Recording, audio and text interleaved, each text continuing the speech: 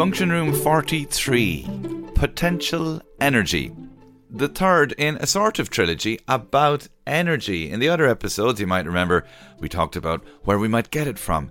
Is it the hydrogen molecule or the capability of storing stuff in stones, stone batteries? Remember that? This time, it's a little bit more about the maths of working out how much energy we actually need and will need in future. I talked to Hannah Daly, Professor in Sustainable Energy at University College Cork, about using mathematics to undertake the seemingly very hard, possibly impossible task of modelling an entire country's energy needs. So my name is Hannah Daly and I'm a professor in sustainable energy at University College Cork, and my normal day job is both teaching and doing research and leading a bunch of researchers who build energy models to look at the future of Ireland's energy system. So we look at what we call whole systems models or sectoral models, where we look at different, scenarios about how parts of Ireland's energy system evolve over the next couple of decades in response to the various big, we'll say, crises or challenges that we face. And how did you get into that? So I studied maths science at UCC is my undergraduate degree. I wasn't really thinking about, the big wider world. When my grandmother asked me after I applied to the CEO, but what will you be? I just replied, I'm a mathematician. I didn't really know what I would be ultimately. I just enjoyed maths in school, and enjoyed my course in college. But I studied abroad between my third and fourth year. I got a scholarship to the University of California, and I went to this campus in Santa Cruz, which was really it was an awakening for me. I took an extra year for the scholarship. I got to study things like 19th century American poetry and Spanish and all these things that I didn't get a chance to study. And we've got a very narrow focus in Irish universities. But I also took some very formative classes with some amazing professors. One called Blood and Oil. That's a whole survey of the geopolitical history of the oil industry, kind of right back from its roots to its present day. And this was around the time of the Iraq War and how, I suppose, global geopolitics, also climate change and power is really shaped by fossil fuels. And I had never really understood the role that energy plays in our society, in the economy, in politics and war and all that. And this was the most interesting thing I'd ever come across. And I had a very, very influential professor there, Alan Richards. And those courses are on YouTube, actually. So I went back and listened to them again recently, which was great. But then I kind of realized, I was thinking, I also took another class on natural resource economics and sustainable development and learned about climate change properly for the first time. It had been kind of permeating in my mind, but not really to the top of my consciousness. And I realized, this is a really big problem, first of all. And second, I was thinking, well, it's just maths really, isn't it? I know better now. But I was thinking, about the kind of principles that we use in maths, especially at the time we did modeling in applied maths, make a model of a system to understand how to change it over time and what parameters need to change to cut greenhouse gas emissions and these other factors. And I discovered that at the time, a young academic in UCC was setting up a research group on energy modelling. That was Brian O'Gallagher, who's probably well known to a lot of people now. And I did my PhD with him on modelling transport energy policy systems. So that's how I got from maths into energy modelling. I do practically no maths now. I unfortunately don't do a lot of modelling either, because I spend a lot of my time either communicating the results of the models or kind of feeding policy insights to policymakers and getting those insights back into the model to kind of shape the models in a way that's necessary. It's useful for the system, but I work with people who do the models and I sometimes sit beside them. How does one go about modelling something as ubiquitous as how we use energy in an entire country? Like where do you start? And Ireland is a small country, 5 million people, whatever the 26 counties, maybe 25,000 square miles, lots of coast. We have some sea, we have some rivers, we have some sunshine, we have some wind, we have lots of cars, lots of cars. We burn a lot, and we get some gas from places. do you actually, when you start modeling something, do you start with the back of the envelope and say, right, what's the boundary? Where do you even start? Well, first of all, I mean, with any model, you need to start with what question you want to ask from it. So, it's like the best analogy that I can think of to describe these types of models. They're a bit like maps. That any model is just simplification of some type of system, and you can slice that system from lots of different dimensions. So, if I'm not just going to pick a random map of a particular area. If I wanted to, or using different kind of maps online to kind of route finders, like getting from A to B. Like if I wanted to get from here, where I'm in Cork, to Donegal, okay, I'll use Google Maps now.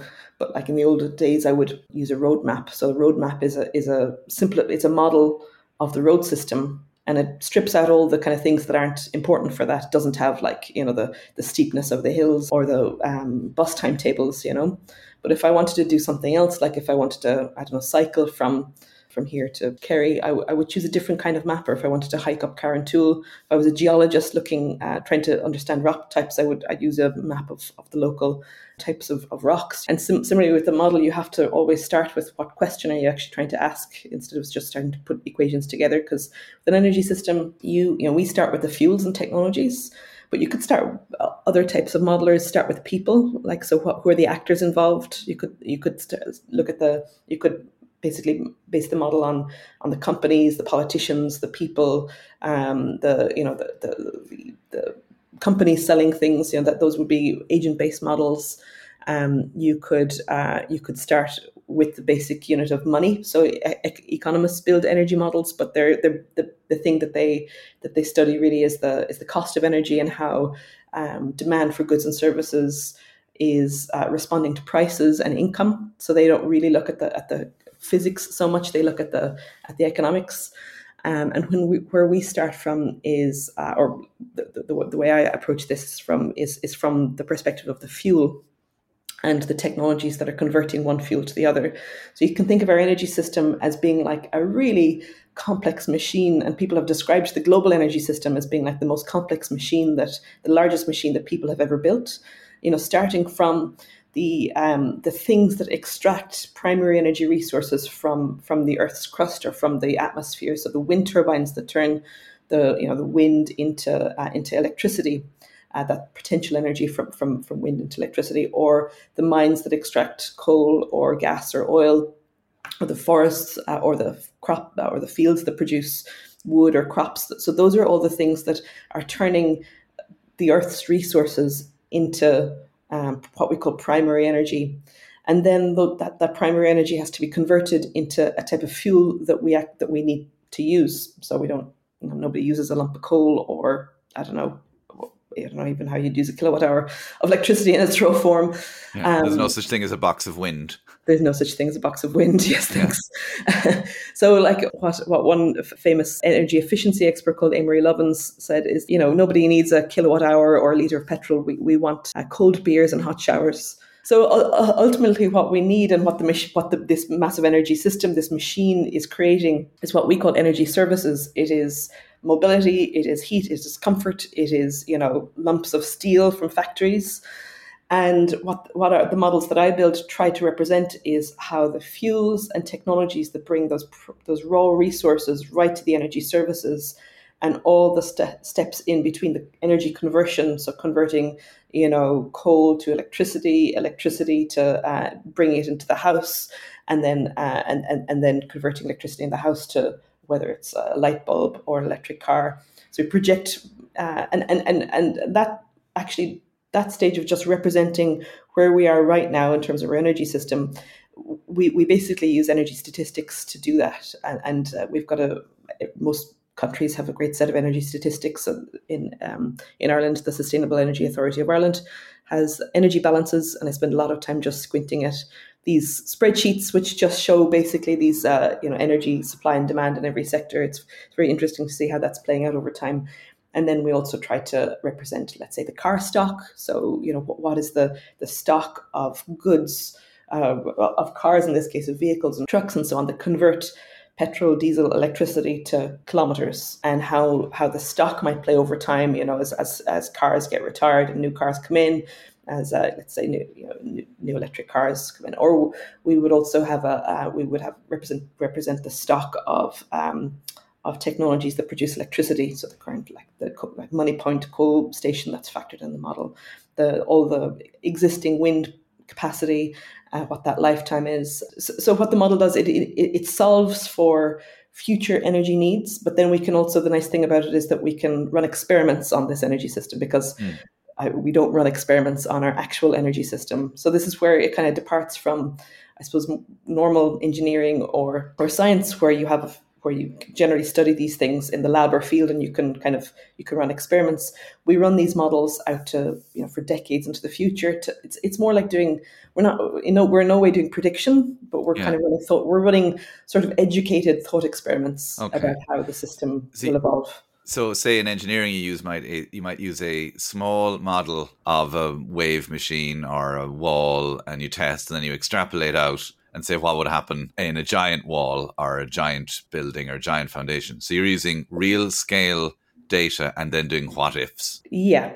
And what the type of model that I build is called an optimization model. And what we do is it's both doing what if, but it also represents the cost of all the technologies and fuels through the system. So what it can do is actually find the least cost configuration of the investment needs that you have to meet all the requirements that you've put in any particular scenario. So increasingly we're running scenarios where, greenhouse gas emissions have to plummet because we know what state we're in with the climate. And that's just very interesting. It's kind of asking the model to do new things. And it makes it very policy relevant. So I suppose that's why I spend a lot of my time talking about policies. Yeah. And so you have inputs like, do you get the sales of diesel and petrol from, aggregated across the whole country, and the number of kilowatt hours, you get that from the grid and all that kind of thing. And so then do you then say, what if I raise the price of a litre of petrol by this? And does that tell you then whether people will use it less? Because I'm wondering then, you mentioned earlier, some models depend on human behavior. And I know you're talking about the energy machine. Do you put human reaction or human habit in as a parameter, or how do you quantify that? Not this particular kind of model. That's not what the types of questions that we set up for. We have it set up for.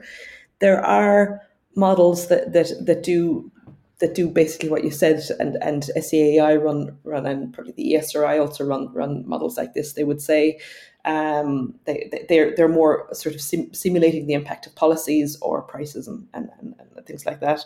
So they would say, what if the price of oil goes up? How would that impact people's decision to retrofit their house or buy an electric car, or even travel less or switch modes to public transport? So those models are they're called discrete choice models, and they would look at the historical relationships between those parameters, and then project them into the future. What the model that I mainly run, it's called Times, and it's more so it assumes that it takes the perspective of this kind of godlike system planner and says that, okay, it kind of ignores how the cost is distributed. So whether it's transport or electricity taking up the cost, it just figures out the whole least cost configuration of the energy system that meets the particular inputs that we give it. And we can simulate things like, what if we can constrain what we call the uptake of new technologies. So we can say, what if electric cars only grow by 20% a year?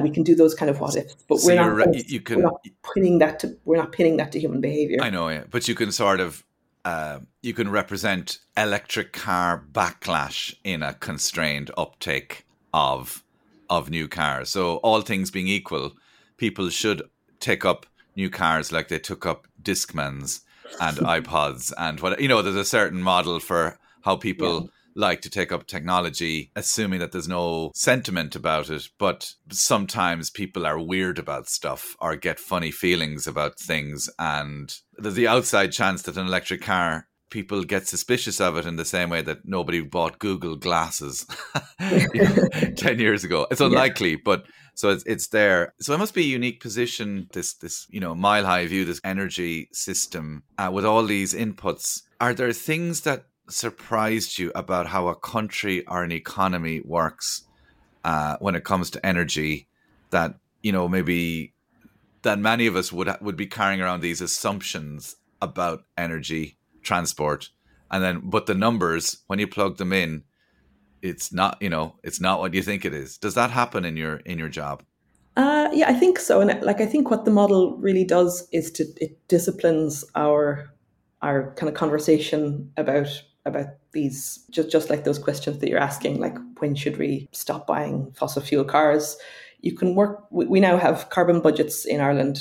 That we have basically fixed cap on how much greenhouse gas emissions we can be emitting in each sector over 5-year periods. And what we can do is work back mathematically from those carbon budgets, because we know exactly how much carbon a litre of petrol or a kilowatt hour of electricity emits under different scenarios. We can work back to how much energy we can consume in different sectors. And then we can work back to what is the mix of solutions that is consistent with the carbon budgets. But I don't go in, typically don't say like there is one optimal mix of solutions, but we can say that there's a very constrained set of pathways that we can meet our carbon budgets, and that kind of disciplining of the conversation, some of the insights that come that might debunk some of the narratives that are out there include that energy demand growth doesn't matter. So there's this idea that we'll have all green technologies by 2050, and electricity will be fully decarbonized, and they will have lots of new technologies, and so we can in the meantime we can consume as much as we want because everything will be decarbonized by 2050. But because we're working in a carbon budget environment, which is appropriate because carbon dioxide accumulates in the atmosphere. So it's not the carbon that we're emitting in 2050 that matters for climate change, it's the carbon that we're emitting now. So when we put those carbon budget constraints on the system, it shows the growing demand from, for example, growing the size of cars or growing data centers or, these or growing, Dublin Airport is very hot at the political discussion at the moment, that it definitely does matter. When we fully decarbonize, then growing demand isn't such a problem. It might cause other knock-on effects. So I suppose that is the thing that the core thing that I take from the model, that there's a very constrained set of pathways to meet our carbon budgets. That it's not about waiting for new technologies to develop. It's about 80%. Need to figure out the exact number, but 80% of the emission savings that we need to meet our carbon budgets, they're from solutions that are already really well developed. They're already scalable in the market, bring wider benefits like energy security and clean air, or they've been very well tested in other countries like district heating and heat pumps. And it's just about deploying those as quickly as possible and not growing demand so quickly that you're increasing, you're kind of just running up a down moving escalator, So I suppose that's the main, in some ways, the model isn't intelligent. The model isn't sort of telling us anything that we shouldn't already kind of know, but it's a way of disciplining this putting numbers, just like a map. I can say that the best way to get from here to Donegal is going via Dublin, and you might say it's best to go via Galway. But with a map, we can actually put some numbers and we can put everything that we know in front of us and make better decisions. Or at least agree where we disagree, quantitatively. Coming up in part 2, modelling transport. And speaking of travelling by map, in terms of transport, what have you learned about how a country works, how it gets around? Do you get a glimpse of perhaps the way the country is kind of laid out wrong in the first place, that it's planned wrong.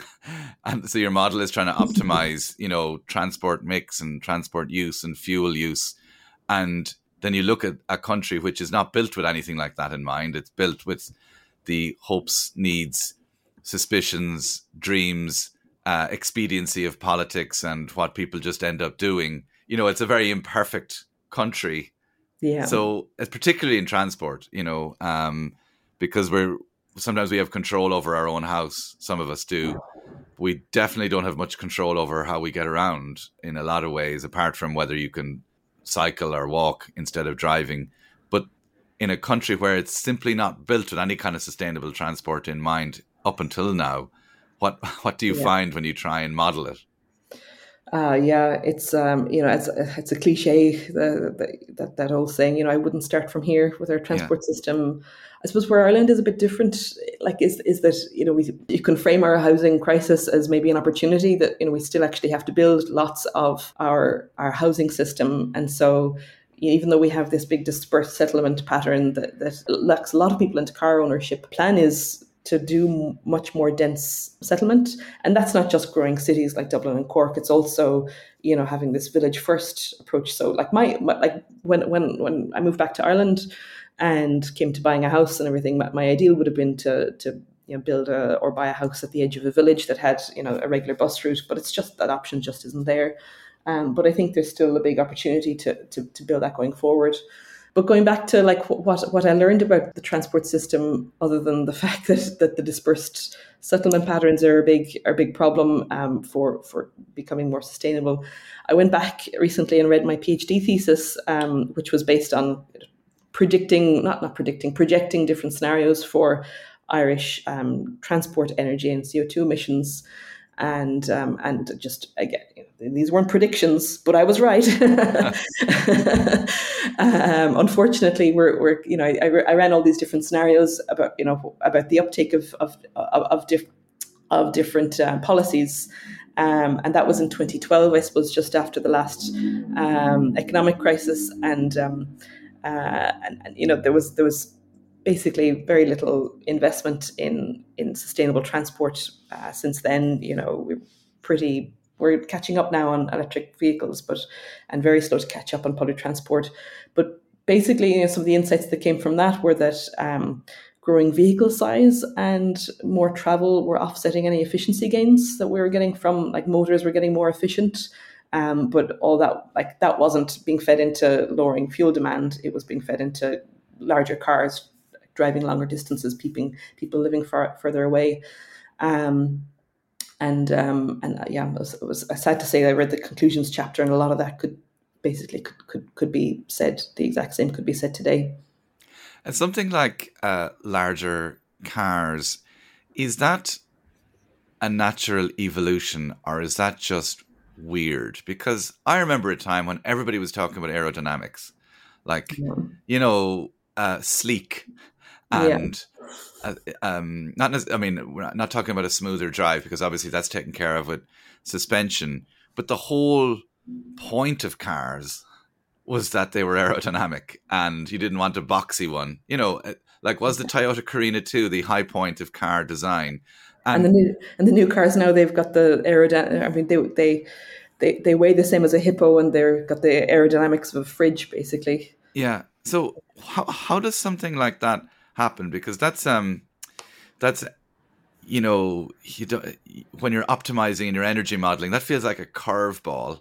Pardon the pun. But what happens with stuff like that? Is that just human sentiment, capitalism, greed? What makes cars bigger, or is it car seats for children defining the legitimately wanting to make people safe, but we're all in an arms race of safety? So now we're all fighting each other with giant cars. How does one model that? With great difficulty, I suppose, is the answer, because people don't behave rationally, especially when it comes to cars, even in their own self-interest. But cars and transport is really one of these things where if everyone is just optimizing for their own self-interest And there's no kind of planner saying, okay, if we just do things a bit differently, everybody changes their behavior a bit, then it's better for everyone. This kind of global optimum versus this small, and we've been stuck in this, what you might call local optimum, that everyone is just solving for their own sort of lifestyle and their own benefit, and we've lacked that policy to sort of to make everything better. So yeah, I mean, you talked about this arms race, and that's one thing. And again, the bigger and boxier that other cars are on the road, the less safe you feel. The less safe it feels for kids to be cycling to school or walking to school.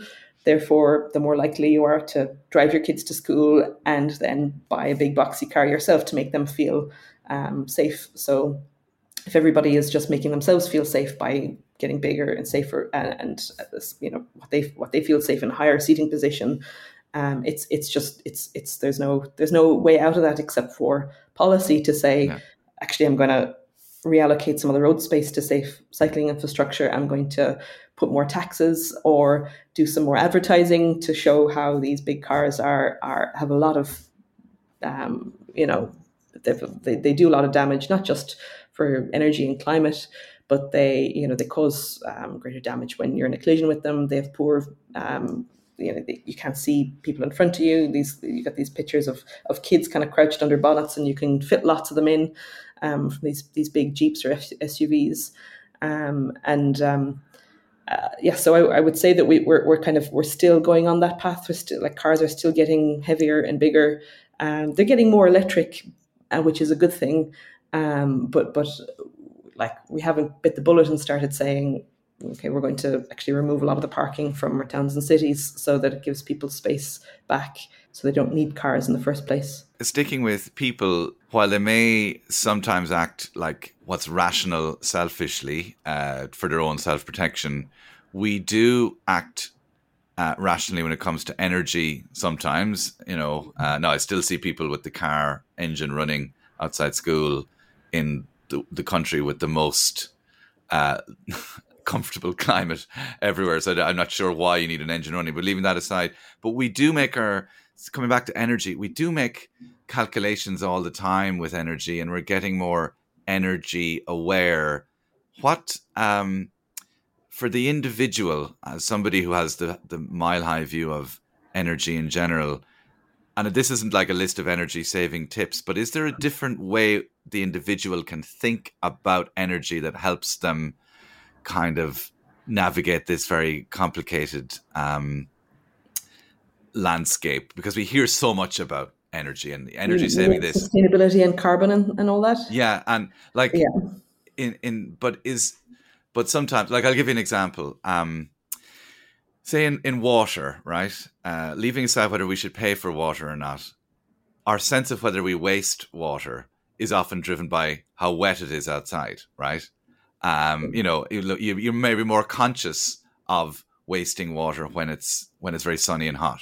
Yeah. But water isn't actually just about water. Like, Irish Water is one of Ireland's biggest energy consumers, because all that water has to be pumped. And I never thought about that before until somebody told me they're one of Ireland's biggest consumers of energy. So that's one example of where I'm like, oh, water is energy. Okay, I remember a politician got slated on the news one night for saying, water doesn't just fall out of the sky, and all these smart arses, laughing at him, but actually he had a point, maybe for the wrong reasons. Like, there's so much energy goes into getting into your tap. But now I think about wasting water in terms of energy. It's easier to waste less water on a wet day than it used to be. I'm wondering, is there other ways in which energy, it's so ever present and so ubiquitous that we don't think about it? Have you come across, based on looking at it from across a whole country, anything that makes us more energy aware? I teach sort of introduction to energy type classes to undergraduates. There's two things that I want them to come away with. First of all, it's the carbon dioxide is cumulative in the atmosphere, because that really changes everything that we have to do about climate change. But leaving that aside, it is that energy is not just electricity. Only about 20% of the final energy that we use is electricity. And right now, that's what I can see. I can see the light. I can see, me using this laptop. I know that I'm charging my phone and all that. People think of energy as being electricity, so they would consciously turn off lights if they want to preserve energy. 80% of the energy we use is for heat and for transport. and we ignore the kind of the fuel bill. Like, let's say if we fill up the oil, maybe once a year, or if we fill up the car with petrol or diesel every couple of weeks, we kind of don't see that as energy. I think we're just blind to those forms of energy. So, I suppose for people who want to be more sustainable, it is really the heat and the transport that they have to think about. And I suppose a nice heuristic is that it's fossil fuels are the problem. It's not like turning things off. It is systems that are based on fossil fuels have to be switched to electricity as quickly as possible. So that means electrifying transport, or else trying to go without a car. That's much more difficult for a lot of people. And then getting the oil and gas and coal out of heating as quickly as possible as well. Do you have a favorite thing that's happened in the last while in terms of energy, be it a device, an invention, a philosophy that is like that, I'm so grateful that that's happened in terms of the world? Is there something that really, maybe it's just a wind turbine, but what's the thing that an unsung hero of energy transition? I'm going to be a real cliche now, or else I'm going to offend all the other sustainable energy technologies. But like solar panels, they are cheaper. They're a cheaper way of producing electricity in most parts of the world than coal, and you can put them on your roof. They're a mass produced product, and they're basically the same module that you see out in fields, like in bigger solar farms. It's the same thing on your roof. Little cells like that can be used to make electricity. People say that they take carbon to build, but like that's paid back in less than a year. I get why physicists are excited about nuclear energy, this really kind of complex machine that produces, that uses really interesting physics to produce electricity. I get that, but they take decades to build. You can go down to a shop and buy a couple of solar panels right now, and they can do everything from charge your car to heat your home. Maybe not all year round. Charge an e-bike. I know in Ireland, wind energy is going to be the main solution, but I just can't help but loving solar panels, especially because they're benefiting from that giant nuclear fusion reactor in the sky, which is the sun. All those free exajoules we get every day. And what are you working on over the next few years, or where do you see yourself in 5 years' time in this? Where do I see myself in 5 years' time? Right now, we're trying to figure out what would look like realistic or feasible, yet very ambitious carbon budgets be like in Ireland for the 2030s. So right now we've fixed carbon budgets for until 2030. So now we're looking at the period 2030 to 2040, and like, what if we overshoot our current carbon budgets? Can we make that up? The answer is with great difficulty. It looks like, I suppose, trying to help the policy system to identify where those barriers are to deploying the solutions that we already have, and just trying to motivate people to remove those barriers and to and to make things happen. But like, in terms of where I see the world in 10 years' time, aside from energy models, I can see two very different visions of how the world evolves. Like, one, the kind of the fairy tale version, I suppose society starts to be mobilized around clean energy. They realize that we're in this clean energy revolution, can link it to the big climate damages that are happening. We've the last year breached 1.5 degrees, and it's causing loads of damage, and those damages are going to continue to accumulate until we really get fossil fuels completely off the system. So in this kind of nice vision of the world, people get behind, politics gets behind, we stop scrapping about bike lanes and wind turbines and along the coast, and we get cars mainly out of cities, kids walking to school, electric buses, going around the countryside, picking kids and old people up and bringing them where they want to be, and generally being more connected, cleaner air. So we've got a kind of fully electrified system that we're far more energy secure because we're not importing loads of energy. our bills are basically steady and lower because we're not reliant on importing fossil fuels. But I can also see the risk of, and while that's a vision that I really want to work towards, I can also see a vision where we become more fragmented and disruptive, and this continues to become more divisive. And you can really see that globally, that the climate becomes this sort of culture war rather than this big human endeavor that we're all trying to solve together. So I can see, whereas we're inevitably on this sort of path of electrification and renewables, which is great, it still is possible that as climate impacts start causing more disruption, a lot of the political effort will be mainly in kind of cleaning those up. And we won't be able to kind of collectively come together to, I suppose, make sure that the solutions are fair. So people get angry at green politics and green policies. You can see that happening. There's a lot of resentment or blame on things like the carbon tax. And we might still be allowing vested interests to dictate solutions. So we made bad choices, going down dead ends that ends up kind of embedding more fossil fuels. I'm thinking things like airport expansion, some forms of biofuel, which I think we should be really looking at a lot more carefully. So there's the sort of, what's probably likely to happen is a mix of both of those things. Yeah. We'll have a lovely green transition, and in some ways it will be disruptive and divisive, and it's going to be an interesting decade. Let's just Okay, something to look forward to one way or another, with trepidation and excitement as well too. Hannah Daly, thank you so much for coming into the Function Room. Delighted to be here. Thank you. That's the Function Room for this week. Thanks very much once again to Hannah Daly there, and hope you all enjoyed it. And a special hello to any new listeners who might have come into the Function Room after hearing me rabbiting on about maths on the David McWilliams podcast. So really happy to welcome you all. Hopefully you'll stick around, and there's 42 other episodes you might want to listen to as well across all various areas of maths. Love to hear your comments, feedback. If you're really clever about a particular area of maths and you'd like to talk and you have a voice and you can use it, please get in touch. I'm at hello@columoregan.com, or you can find me on Twitter @ColumO'Regan, or on LinkedIn or Blue Sky if there's 3 of you there, wherever you want.